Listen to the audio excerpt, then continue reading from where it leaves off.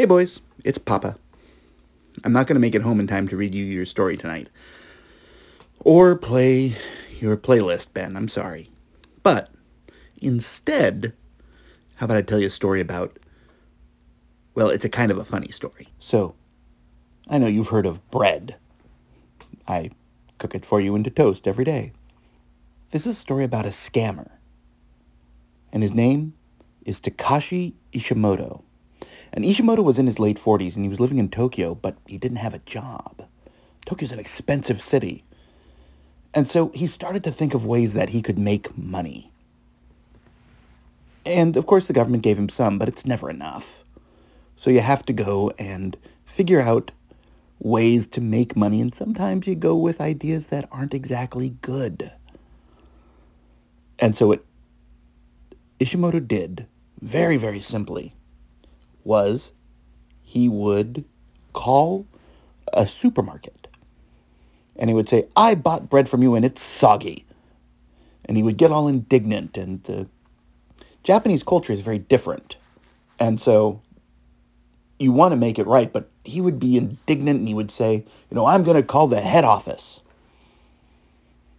And then he'd hang up, and then there'd be a call 20 minutes later. And it was the head office. And they would say, "How dare you provide soggy bread? This is not right." So instead, he would say, "Your supermarket has to give the person who bought the soggy bread 2 new bags of bread and all the cash you brought in today to make it right." And they would hang up, and a little bit later he would show up and hand over all the cash and 2 things of bread. The thing is, the guy, Ishimoto, he was the guy who called as the member of the head office. He was pretending to be him so that they would give him the money. Now, there are a couple of reasons why this works. Probably not in America, but definitely in Japan. One, there are problems with communication networks. And you would come up with ways of, you might not know everyone in the chain above you, particularly if you're just an owner of a small supermarket. As a part of a chain, you might not know everyone who's above you. The Japanese business world is much more hierarchical.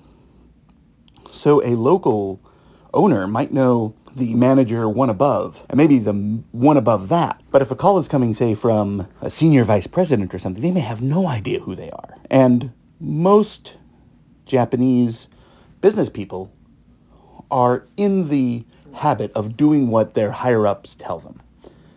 So this would make much sense that he would be able to pull this off. And he would do it multiple times. Like, he would do it, and then he would run through the money, and when it was done, he would do it again. Same scam. Soggy bread, days, 2 loaves, and a day's worth of cash. And it worked.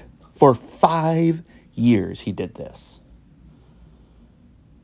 And one of the reasons why is likely to have kept going is that this is something that would be not a positive. And it's not likely that a franchise manager would say to another manager, "Hey, we got this guy came in and did this and made this change," because they would internalize the problem as the soggy bread. They don't want the knowledge that the soggy bread was from them. They want to pull as far away from that as possible, which makes sense, particularly in Japanese culture. So this wonderful idea that he had would just keep going and going and going. But eventually he got caught, and he admitted to having done it for 5 years and sort of reveled in the spotlight because he was doing what he needed to do to survive. Okay, boys. I love you. Go to bed. Bye.